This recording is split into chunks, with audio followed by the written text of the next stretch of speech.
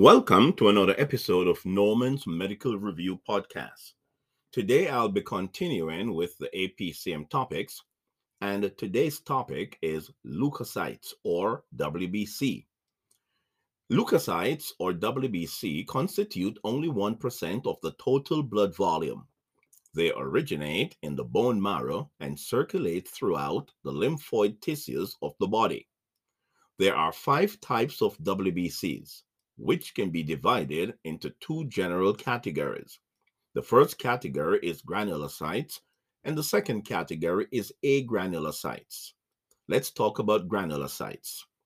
Granulocytes include neutrophils, basophils, and eosinophils.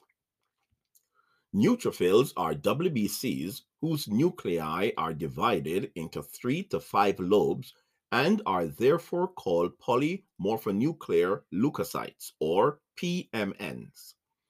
The neutrophils are primarily responsible for maintaining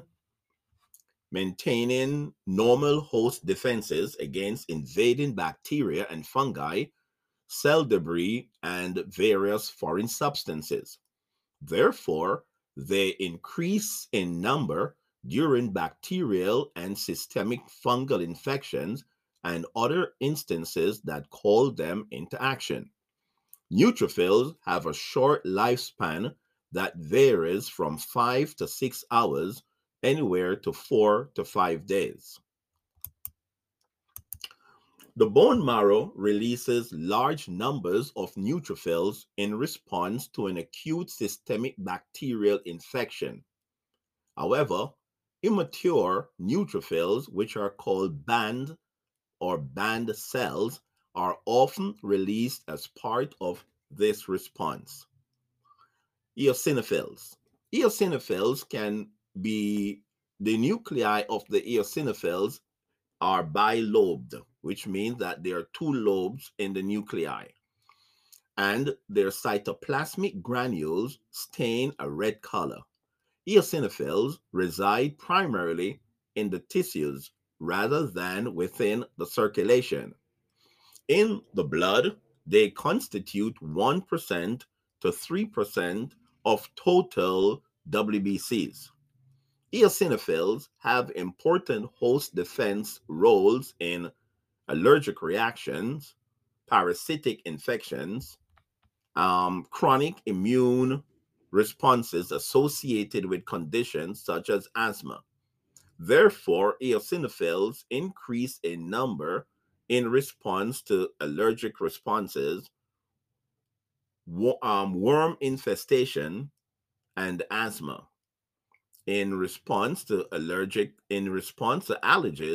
eosinophils release enzymes such as histaminase to inactivate histamine and other inflammatory substances, therefore decreasing the severity of inflammatory reaction. Basophils.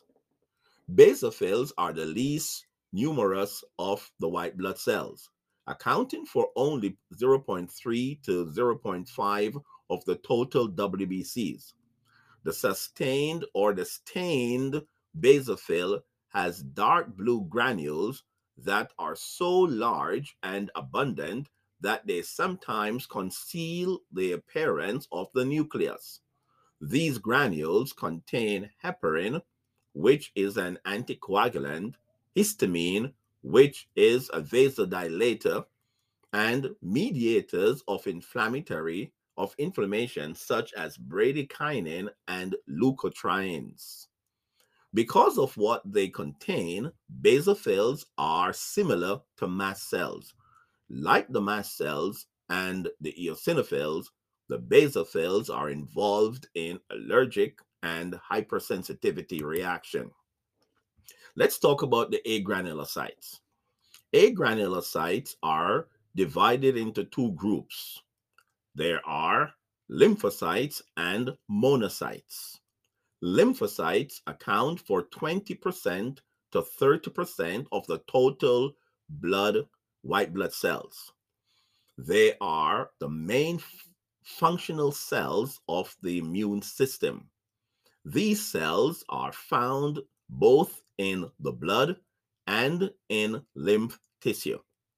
The function of lymphocytes in the lymph nodes and the spleen is to defend against microorganisms through the immune response.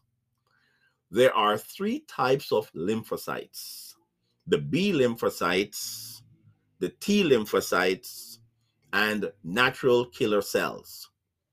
The B lymphocytes differentiate into plasma cells.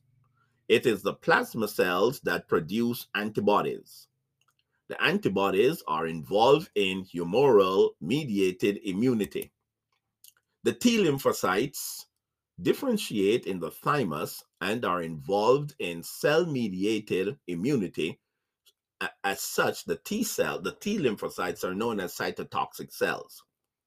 The natural killer cell is the natural killer cells. These participate in innate or natural immunity, and their function is to destroy foreign cells. Each type of lymphocytes have unique surface markers that can be identified and help to determine or define their function and diagnosis, or the diagnosis of disease. Of the lymphocyte population, 80% are T cells, 10% are B cells, and 10% are natural killer cells. There are also histocompatibility antigens, and these are known as human leukocyte antigens, or HLA, and they are found on the lymphocytes, the surface of the lymphocytes, and they are responsible for multiple aspects of human immunologic response. Let's talk about the monocytes and macrophages.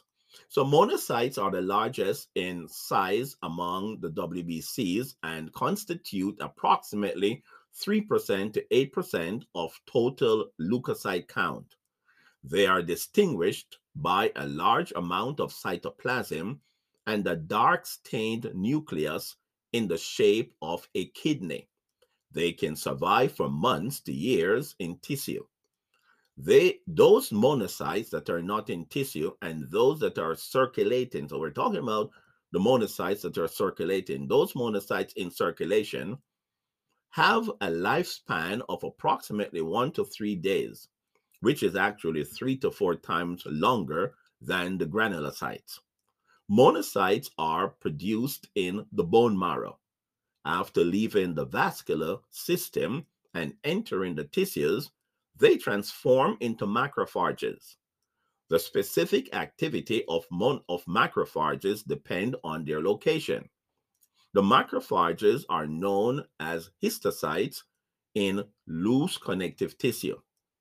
Microglia cells, they are known as microglia cells in the brain, and they're known as the Kupffer cell in the liver. Other macrophages may function in the alveoli and lymph nodes. So together, monocytes and macrophages comprise the mononuclear phagocyte system, which is really a fancy term for what is known as the reticular endothelial system. Their primary role is host defense and defending the body. They can engulf larger and greater quantities of foreign material than the neutrophils. Under the right conditions, that's the macrophages now, under the right conditions, macrophages can convert into what is known as antigen presenting cells, APC. APCs are involved in the immune response by activating lymphocytes and by presenting antigens to T cells. Monocytes and macrophages also play an important role in chronic inflammation.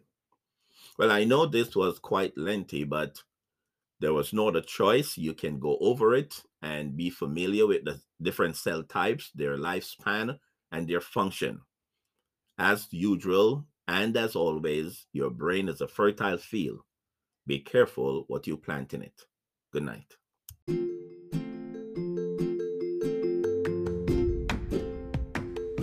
Thanks for listening to Norman's Medical Review.